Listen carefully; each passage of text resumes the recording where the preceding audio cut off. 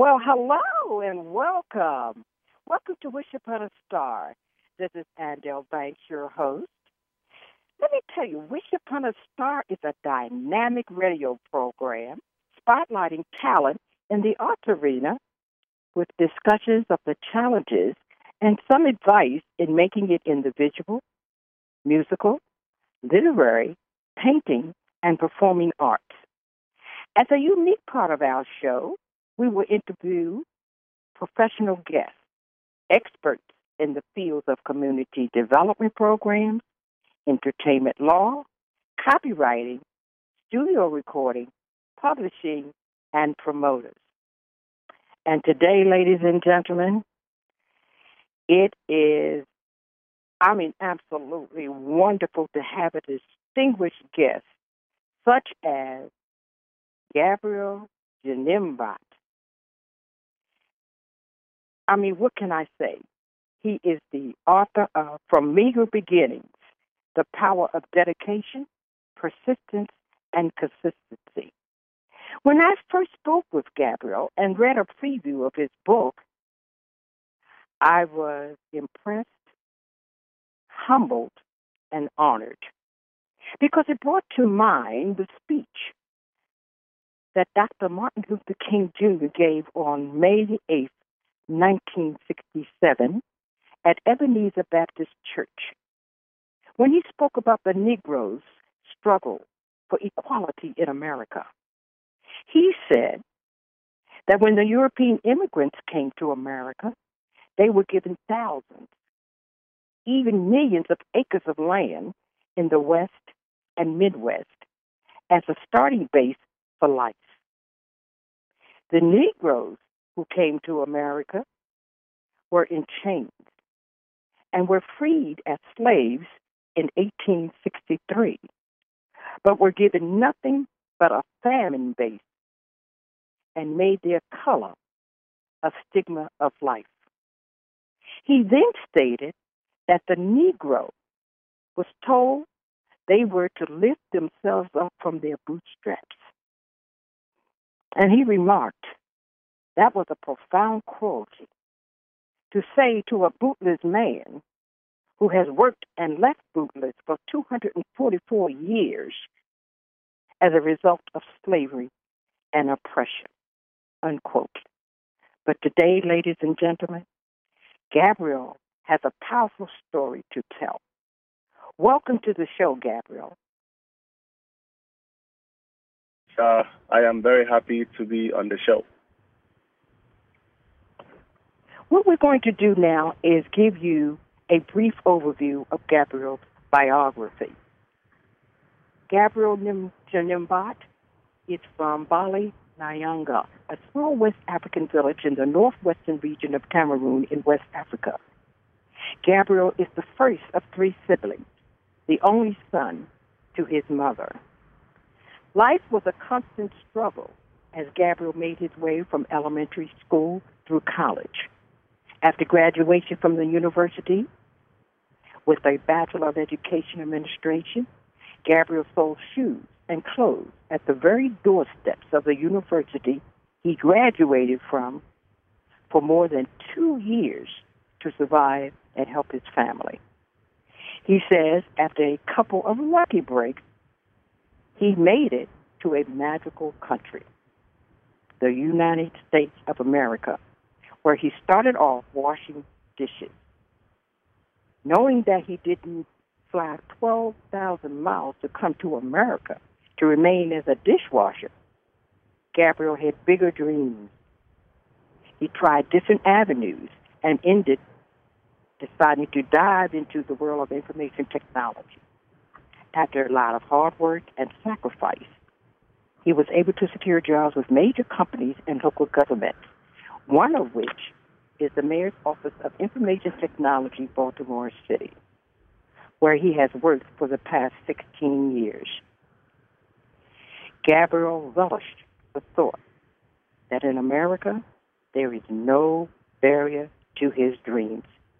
He ventured into entrepreneurship and established a couple of businesses.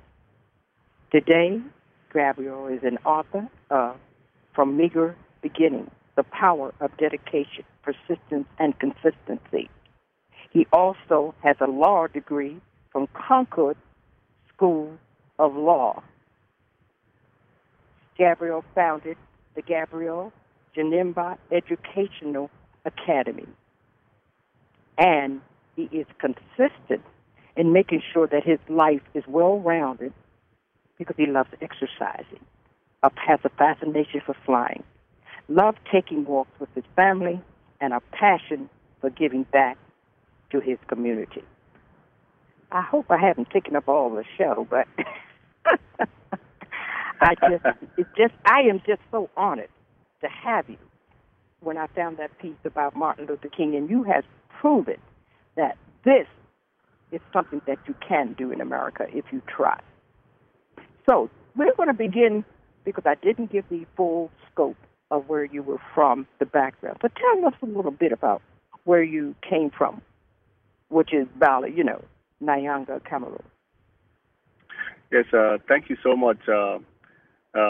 Bali is a small village in the northwestern region of Cameroon, a strictly agricultural village where I grew up with my parents and my siblings. It is ruled by a fundum, and not many people in that village, did go to school when I grew up. So most children, including myself and my siblings, essentially walk to school 7 to 10 miles each way every day. And our farms that we worked in to survive, usually it's a 3 to 4 hour walk. It's not a metropolitan city like most cities in the United States. It's a very struggling city. It's a little bit different nowadays because of technology and the openness of the world. But it's a small, very tiny city, not very big, not too many people. But this is where I came from. Well, that also starts off about not being able to get on a bus and go to school like we do here in America. Such privileges that we do have, and I hope people are listening and hear the contrast. You also mentioned in the book that life was a constant struggle. Now, just what do you mean by that?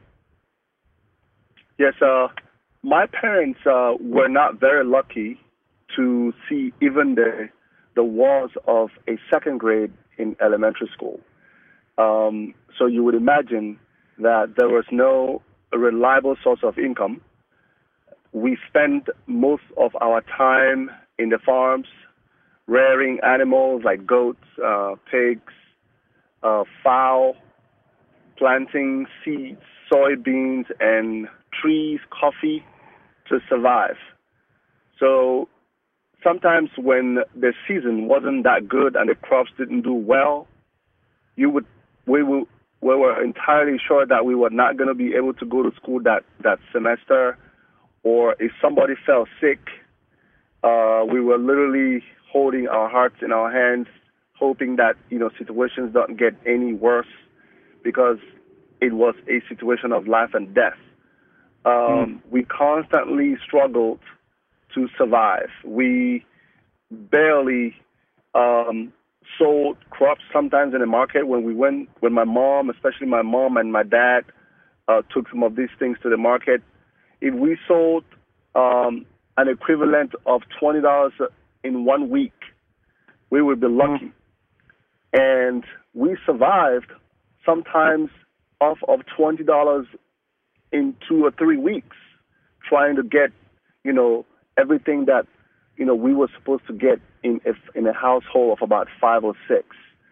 Unlike in the United States, where we, you literally walk into the grocery store and do shopping at one instance for $60, $70, which is about 35,000 francs in Cameroon money. 35,000 francs was actually my tuition for an entire year, which my parents at that point couldn't couldn't even afford to pay for. We had to split that 35,000 francs, which is about 70 United States dollars, into about 7 payments in an entire year to get just one kid to school. So life was, a constant struggle. Getting shoes to go to school was not even an option. The walk 7 to 8 miles each way was bare feet, no shoes on. We looked for spots on the street where there are no stones to put our feet on. So, but luckily, my parents, didn't want us to go through the same struggle that they went through growing up as children because they didn't have an education. And so, they poured everything into us to make sure that we survived. That's something that some people here in America can still identify, but not as much, and not to that capacity. Life being a struggle back in your country, what in your mind made you know or even think of leaving Cameroon? Yeah, that's actually a very good question. The government of Cameroon, unlike the United States government, and I know that the United States government is not a perfect government, but in some cases they at least care about the ordinary citizens, the Joe on Main Street. Now, the government of Cameroon, which I said in my book, quote, doesn't give a damn. They don't care about health care. They don't care about education. So, like Martin Luther King said, you are left to survive with your own bootstraps, even if you don't have the boots. Right. And so, graduating from any level of education, first of all, you're lucky. Second, you're on your own. You're on your parents' hands, and if they don't have any means of, having you pursue or continue your education, it is more than likely that you're going to end up, selling clothes or selling peanuts on the streets, just hanging around and not doing anything.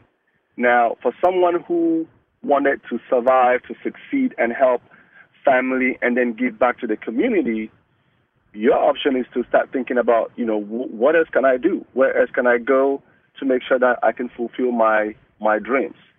And as unlikely as it seemed, I was only hopeful. I didn't know how it was going to happen, but I prayed and said to myself, somehow, some way, I would have to leave this country to another country, which in this case is the United States, just to make sure that I can, pursue some of my dreams and help the family and, help even people in this country as well as people from Cameroon. So I had to do everything that I could to try to leave Cameroon. Excellent.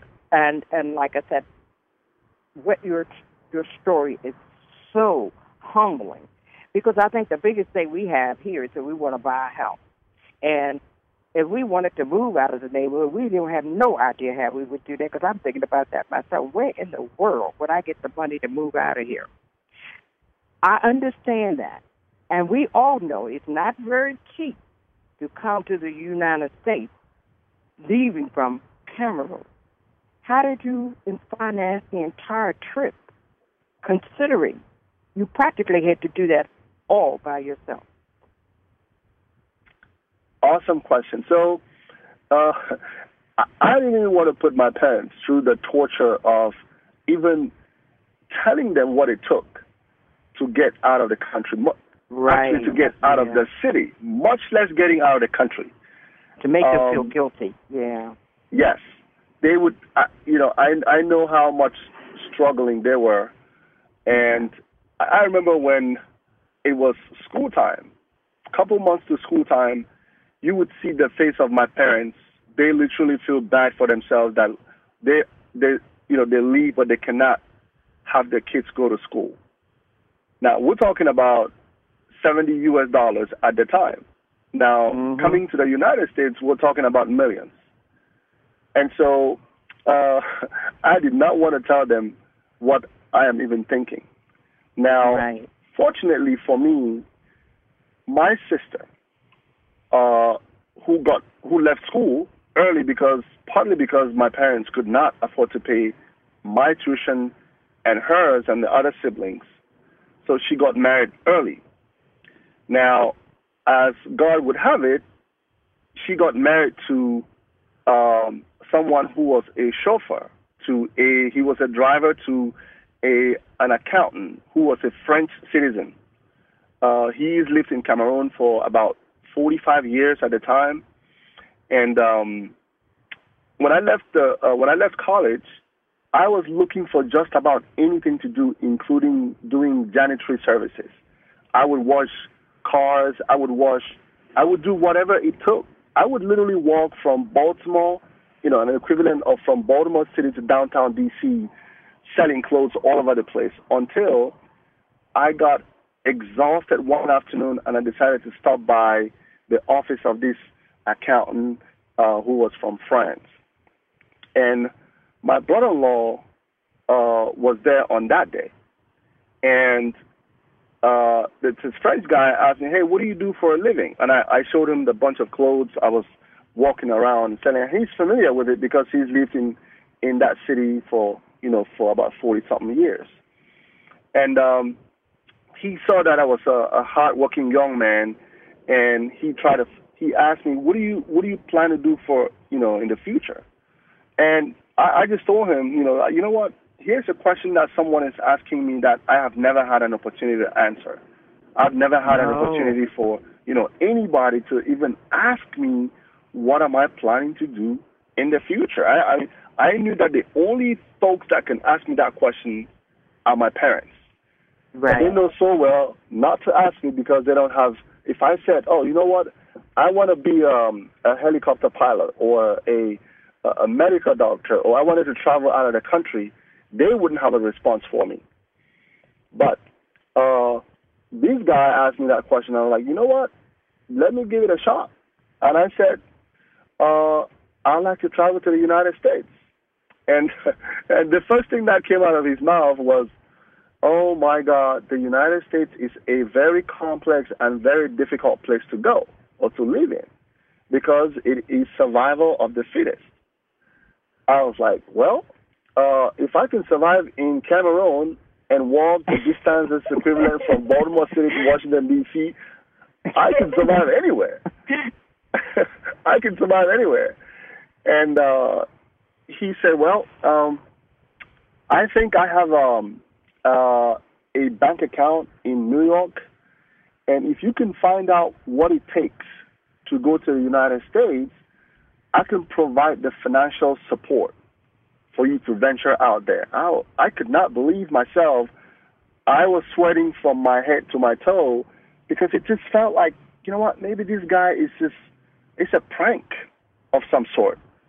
But long story short, I looked around, and a friend of mine whose brother is a lecturer, a professor at the University of Akron, gave me an application, which I filled out, and amazingly, as God does its thing, I was approved to attend that university. This is it was amazing, unbelievable. I remember the day I went home to tell my parents that I am leaving in 5 days, and I analyzed this very well in the book. They were in total disbelief. They could not believe themselves. They just couldn't. But yeah, that's what happened. But I know you do believe that God provides, and that when something is in your heart, it goes out into the universe. If you're a good person, it does. I've had, and I'm sure a lot of people can testify to that. And so you're another prime example that you're making me feel so humble that these types of things happen. And that's wonderful. And another most interesting thing you just said was that you had never had anyone to ask you, what do you want to do?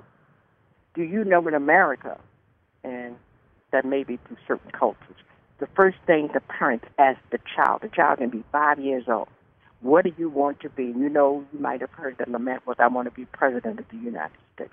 Now, this child is only 5 years of age, and you waited until this period for somebody to ask you that. I mean, that's humbling. So here we go, Gabriel. You've got that. You're going to the university. So with the help of these very good Samaritans, you ended up in D.C. Now what? Oh, my goodness. That's where the most interesting part of it starts. But let me take you a little bit behind. Okay. As to talking about Good Samaritans, I just feel like God watches me every step of my way. God understands that I am a child who was born to survive, and I have the willingness to survive. And so he watches me. He's like a shepherd of a sheep that doesn't know where he is going. Now, when I flew into the United States, I remember so well, it was on June 12, 1999, and I flew into O'Hare for the first time, confused and tired after a long flight, and I had nobody waiting for me at the airport to pick me up. I had $100 US on me, 5 $20 bills clipped into one. I got to O'Hare, and as we all know, O'Hare is one of the busiest in the entire world. Yeah. I was confused. I didn't know what terminal I was going to. With that confusion, I ended up staying over there in Chicago instead of picking up the connecting flight to Akron, Ohio. Now, I was foolish enough to not sleep at the airport and decided to go take a room at a Holiday Inn and spend about $80 or $90 to pay for that room. And now I probably have less than $10 on me that day. And interestingly, I did not sleep all night because I didn't know where the heck I was. My parents didn't know where I was. I didn't know what was the next step. I didn't know what was the next thing to do. Now, the following morning, get this is a very interesting story. The following morning, I took a shuttle from the hotel to the airport.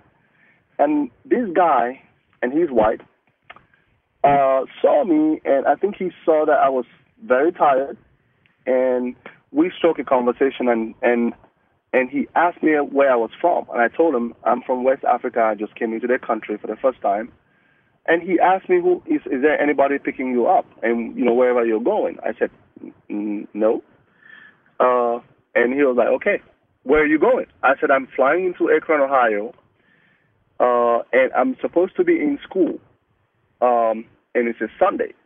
He said, well, I'm from Cincinnati, Ohio. I can drop you off in school when we get there. Now, you would think I should be scared, like, oh, I don't know this guy. I should not get into his vehicle. Just about anything can happen. Right. But he was so kind enough.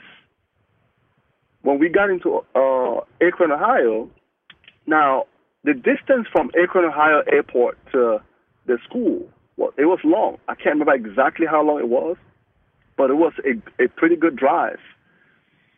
When we got to school, the school was closed. And he said, it looks like the school is closed. There's no way you can get into school. I cannot take you to my home because nobody is expecting me and a total stranger in my house. I said, you know what? That's fine. I understand, but you did it. I am very grateful. You dropped me. You picked me up from the airport all the way up here.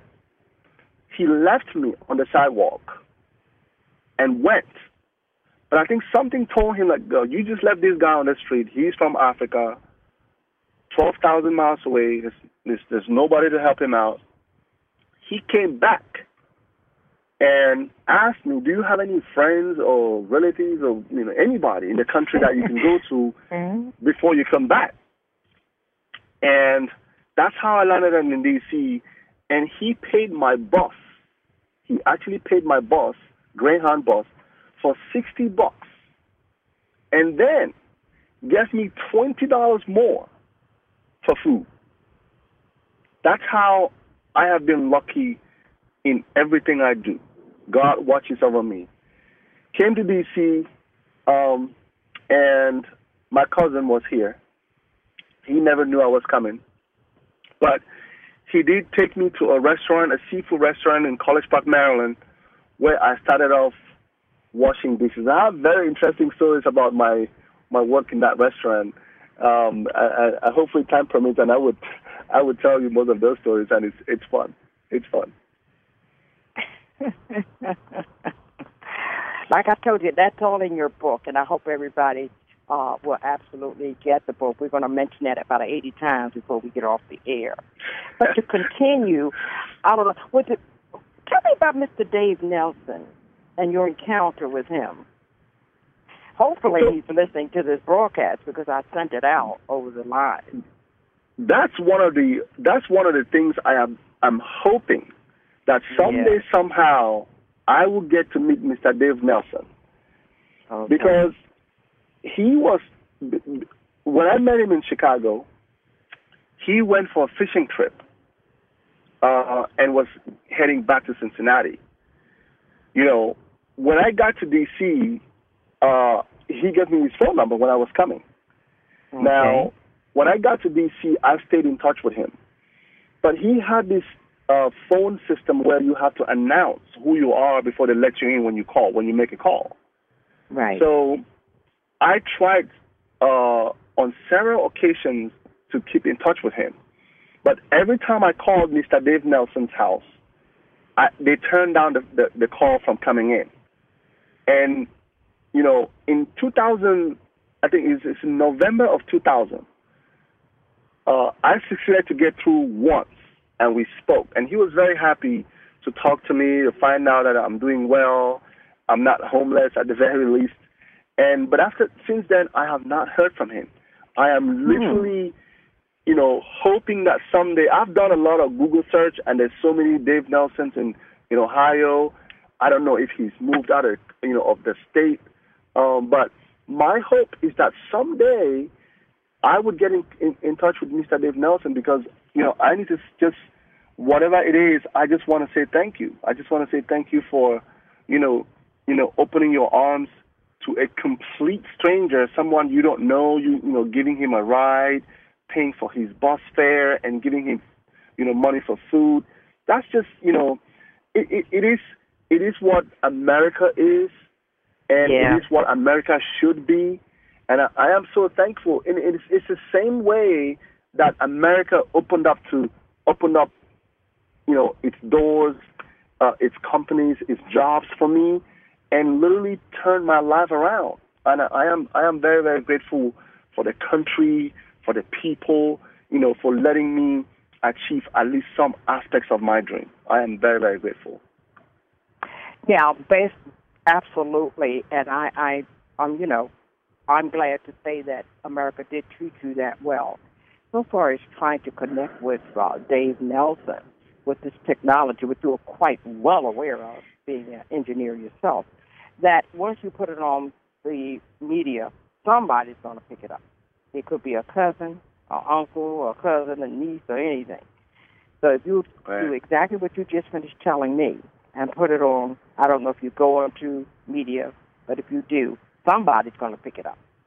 That's Dave Nelson or somebody who know him will pick up that information there. You're getting started now, Gabriel. You're feeling a little relaxed. You've been helped, and really that's a motivational thing emotionally when somebody does help you.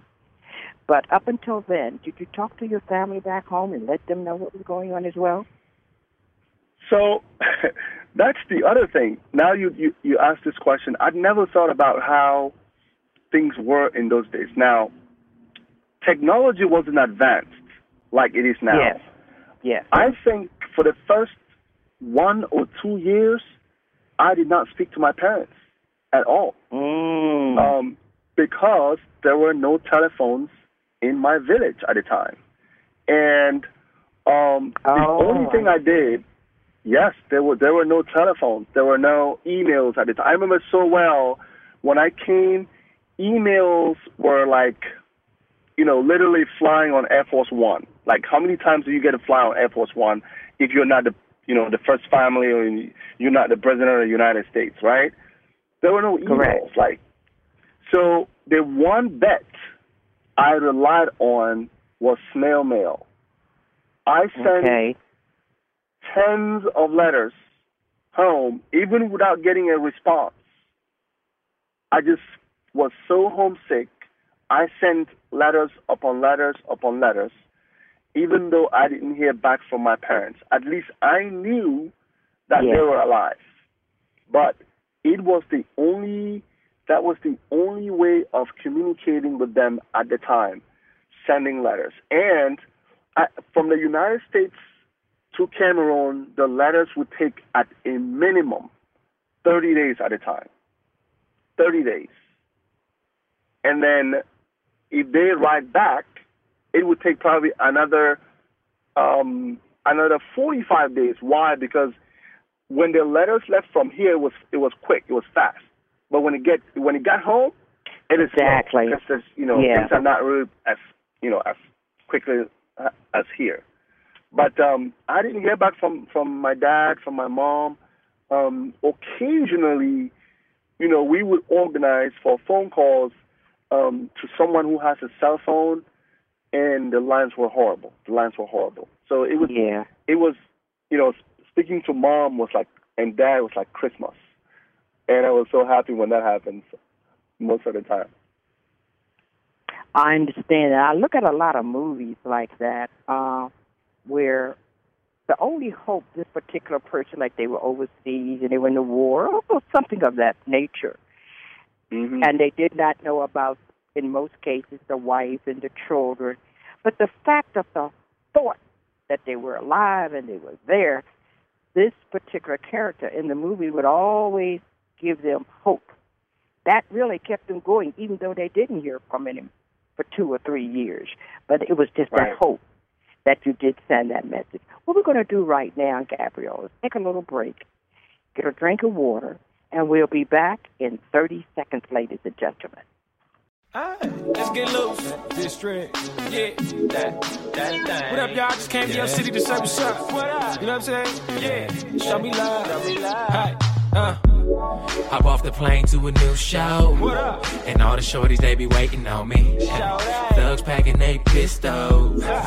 But ain't nobody aiming on me. Not me. Got a pocket full of fresh dough. So you know I gotta bake it, homie. Bake it for me. And I'm thankful. Get whatever you want. Well, welcome back. This is Andell Banks, your host of Wish Upon a Star. And we want to let you know also that you can listen to any of our previous broadcasts in the archive link at our show page at bbsradio.com/Wish Upon a Star, #archive. We also welcome through email at musicradio34@gmail.com any comments or suggestions for the show. We are streamlined the broadcast on any of our 50 affiliate stations at bbsradio.com/affiliate partners. Today, ladies and gentlemen, we're going to continue with our distinguished guest, of which I am so honored to have, Gabriel Njinimbot. One of those, I just can't describe it. I'll say bootstrap people who came to the United States. And when he did, he is now the author of From Meager Beginnings, The Power of Dedication, Persistence, and Consistency. He's an IT engineer, an entrepreneur, and the founder of Gabriel Njinimbot Educational Academy, and has a law degree from Concord School of Law, coming from Valley Nanga, Cameroon. Another thing we want to talk about, Gabriel, as all of the wonderful things that you've done for your family, what your family has done for you to get you to this point. Hello? Okay, what I want to ask you, losing anyone is tough in life. How did your dad's passing away change you or affect you since you were so far away? Yes. Yeah, like you rightly said, losing anyone, it's not fun. Even if it's just sometimes friends. I've watched TV and I see somebody, a family lose a family member in the hands of violence and things like that. But Dad's passing away was a huge issue for us. It created a big vacuum that cannot be filled. He was there like the protector of the family, the guide of the family, and for once I realized that I was a man when he passed away. Usually, when you have a dad around or a mom, you always feel like, you know what, there's some side of you still make you feel like you're a child because there's a dad. Yes. But Dad's passing away to the family was a big loss. But on the flip side of things, he was over 90-something years old. He lived a very full life. He cared for the family, and he was a little sick when he passed. There was a point when we actually felt like it's a good time for him to transition. Yes. And we prayed on the side of his bed, and let God do the rest for him and for us. So it was, but generally speaking, it was tough, but we were able to handle it, and up to today, we still feel the impact of his absence. Oh, absolutely. Like you said, my mother passed when she was 93, but the loss, because she was my best friend. My father had passed maybe 10 years before that, but the pain is still there and will always be there, and I just lost my son 2 years ago. Oh, sorry to hear that. 1 week before Mother's Day, and this is the second year. That must be tough. So, oh man, it's too rough to even still talk about. It's just too rough. So that's why I'm asking. Also, how is the family and especially your mom coping with this passing away? Now she's there. Does she have anybody else there with her, or what? I think my mom took Dad's passing away the hardest because he was her best friend and absolutely her confidant, and they spent most of the time together, as you can imagine. They were married for more than 50 years, if I can remember. And if you have someone that close for you for that long, and all of a sudden the person is gone, it's not funny. It's a big vacuum that cannot be filled by anyone else. But mom took it hard, but she also understood that that's how life is, and she came up with a coping mechanism. And the one thing that mom would not do or didn't do for a very long time is leave the compound. She stayed around diligently for an entire year in that compound, not going anywhere, and said, you know what, I'm gonna think about my husband for at least a year before I can do anything. I tried to bring mom to the United States several times, and she said, no, I need to grieve my husband. I need to stay by him. Even though he's gone, I want to be here, and I'll let you know when it's time. And, you wouldn't have to pressure me. You wouldn't have to ask me. And but she's home right now with my sister and with the grandkids, and, we talk from time to time now that there's a phone. And so, but yeah, she's doing very well. She's doing very well. Excellent. Because she had a good life when he was alive. Yes. And talking about, the good life is just what my dad always said to me was, and I think, most people should take this as a lesson on the show, is this, that you don't wait for someone to pass on before you start doing things for them. And my dad had always told me that, look, I'm alive. If there's anything you want to do for me, I'm not saying that you must do anything, but if there's something that you want to do for me, this is the time. This is the time for you to do whatever you wanted to do for me. Don't wait until the day I am dead, and then you do all these things, because I am not seeing these things. You know, so if you could do something for a loved one while they're alive. Exactly. You know, if you want to say, you know, I love you, or this is you know, whatever you want to do for anybody you care for, don't wait till that person is gone and then you scramble to, you know, do X, Y, Z. Because at that point, it feels more like it's a PR thing. But this guy or woman that you're doing this for is gone. He or she doesn't see it any longer. So I heeded to that advice from my dad. I made several trips to Cameroon, sometimes 2 or 3 times in a few months. And those trips were not cheap, but I didn't really care so much because, you know, when he's gone, I can't make those trips for him any longer. So.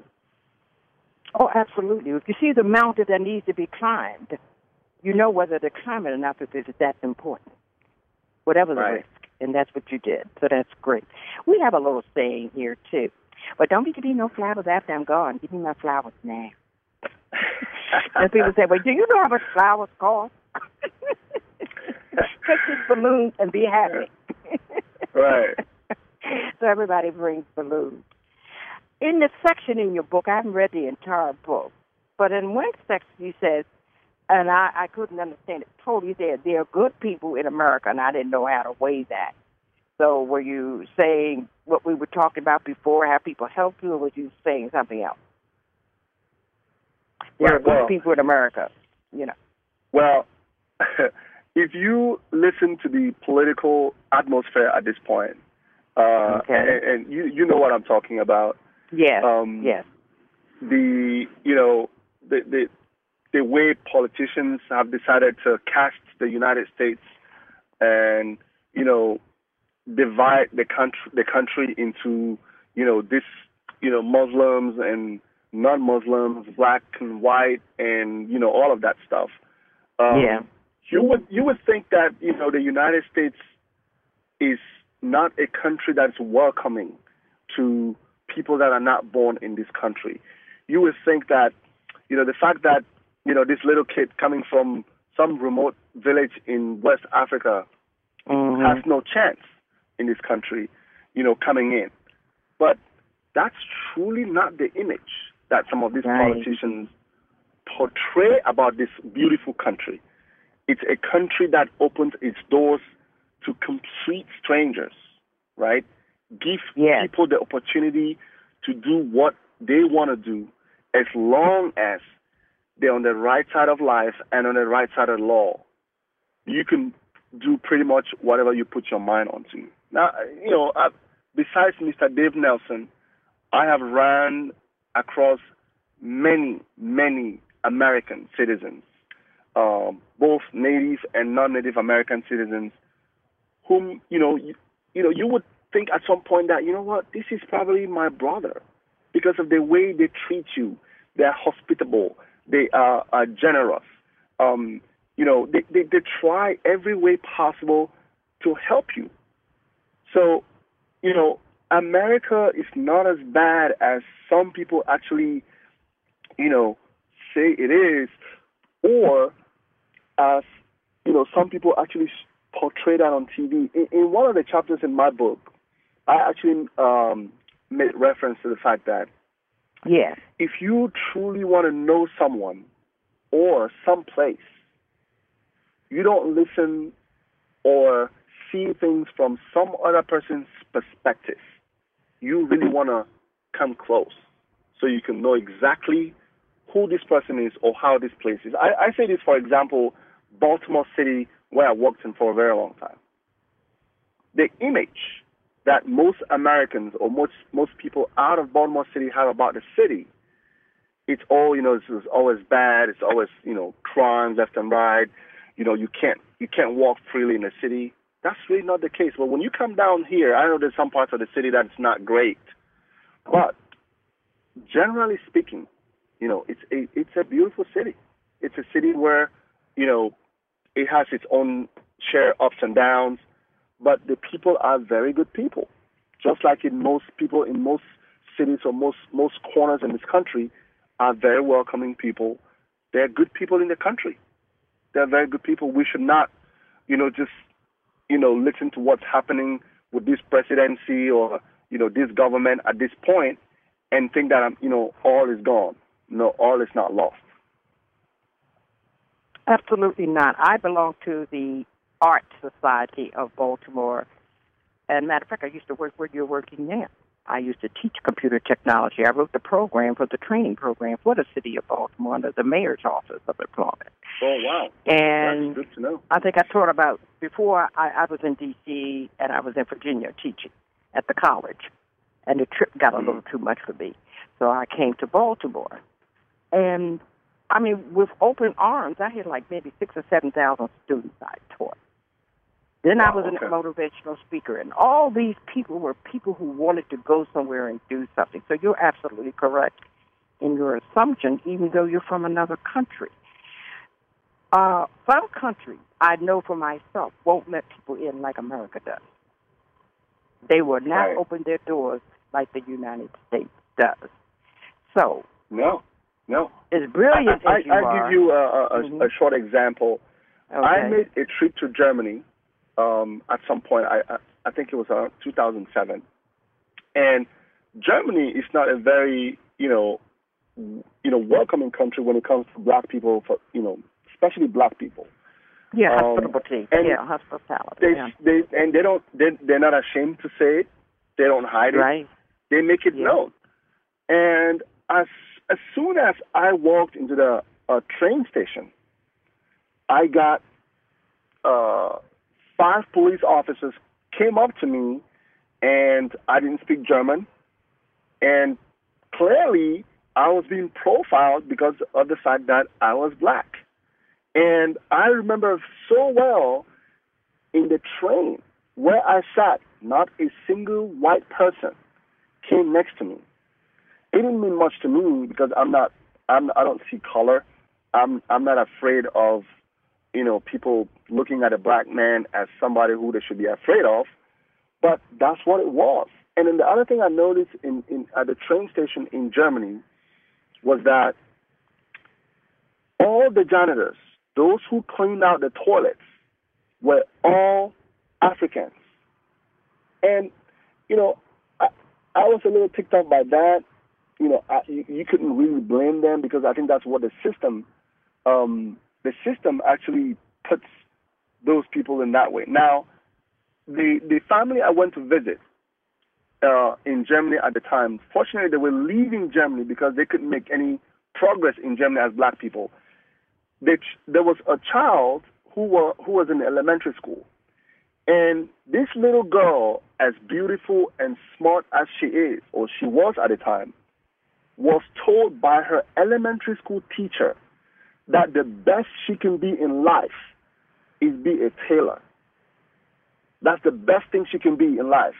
Now, can you imagine saying this to a child who's still growing, dashing her dream, saying the best you can be in life is a tailor?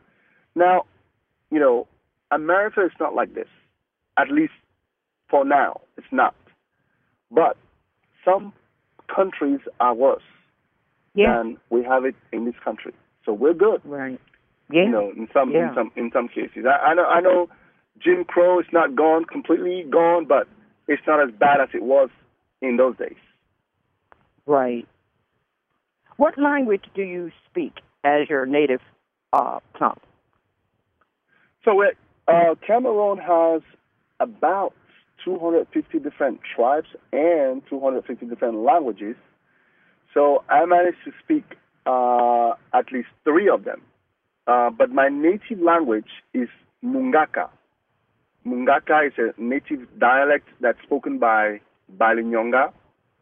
And it's the Bible is was actually translated into our language at some point. It was supposed to be a national language, but I'm not exactly sure what happened and it didn't. But there's a lot of people that speak my language because it was literally translated into the Bible. But Mundaka is the language. Okay. Oh, great. You're smart. You're brilliant. I mean, like I said, I can't say it more than enough how humble I am to have you on the show. I want to make sure we get in some information on where they can get your book. But by being so talented and educated, you could have been anything. Why not Madison? Why not accounting? Why did you pick IT and law? So that is a very interesting question. Dad, for example, Dad had always wanted me to do medicine. And because one of his brothers was a surgeon. In fact, one of his favorite brothers was a surgeon.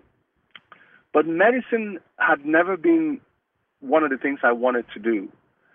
Now, when I came to this country, law was the one thing I wanted to. In fact, I went to UDC and applied for law school. Mm-hmm. But it was so expensive, I couldn't make it at that time. I decided to just start off at the restaurant and move up the chain. Now, IT at the time was it. Everybody was doing it, and it was an easy route for me to get established. I took courses, and it was, and not only that, I like dealing with computers, and at the time it was what most people did. There were jobs available for, in computing, and so I ventured into that. And then the other really passionate thing I have, or I like to do, is giving back. Giving back is something I'll do anytime, anywhere, any day. Not just in Africa, here too, because in the city, as you know, under the bridge in 83, you have people living under the bridge. I've been out there on Christmas Day, on Thanksgiving, giving out food, blankets. Just giving out is one of the things I really, really like to do. I say to myself, if I ever happen to get rich, one of my best friends will be people that need stuff, people that I can help, change their story, change their lives, just like mine, because that's where I am at today. If God wasn't a giving God, through other people, I wouldn't be here today. I wouldn't be talking to you. So that's one of the things I'm very passionate about. Yes, so am I, because I have a production company, and every time we have an affair, we always have a group that we donate some of the profits to, because that's what we want to make sure we get in. Right now, I want you to take up as much time as you want and tell everybody how they can get your book and maybe even give us a little synopsis of it. You can go right ahead because we have about 4 minutes. All right. So, real quick. So the book is available on Amazon. I think it's been looked up so many times. If you just search for From Meager Beginnings, it will show up. I think that's the only book on Amazon that has that title, From Meager Beginnings. Now, I am working on a website, Gabby'sBooks.com. It's going to be up pretty soon, and it would have a ton of information about this book, which you can get. Now, I'm urging everybody to get this book, because even though the story in this book is really my story, but it's more of an inspiring, more of a teaching story to tell people that, look, where you come from has no bearings, no barrier to your success. Okay. What you I have look another like. show coming up behind us, Gabriel. So what we're going to do right now, we're going to definitely have you back on the line, because I want you to come back on the show and talk about your educational academy that you set up. So now, sure. ladies and gentlemen, we're going to say thank you very much to Gabriel Njinimbot, author of From Meager Beginnings, The Power of Dedication, Persistence, and Consistency. Gabriel, I'll be talking to you later, so Thank you so much. Now, thank you so much for having me on the show. Absolutely, and I'll speak to you later. We'll take a break, and we'll be back in 1 second.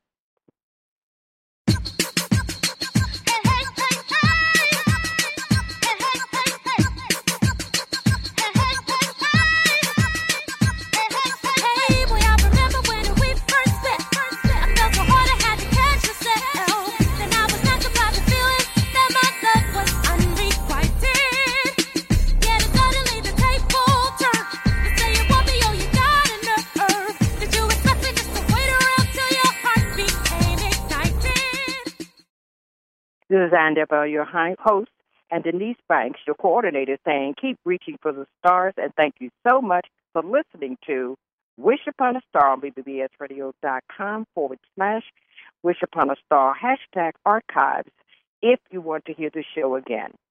Bye-bye, and God bless.